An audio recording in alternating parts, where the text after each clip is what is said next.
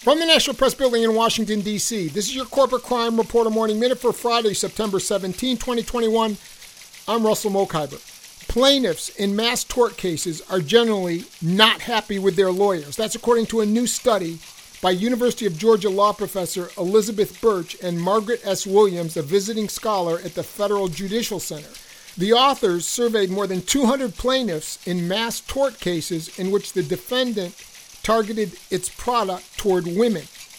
Lawyers did little for the clients they stockpiled, Birch and Williams write. When it came to their attorney experience, 64% of participants were somewhat or deeply dissatisfied. 50% did not feel that they could trust their attorney. 59% received few or no status updates, and 67% did not understand what was happening with their lawsuit.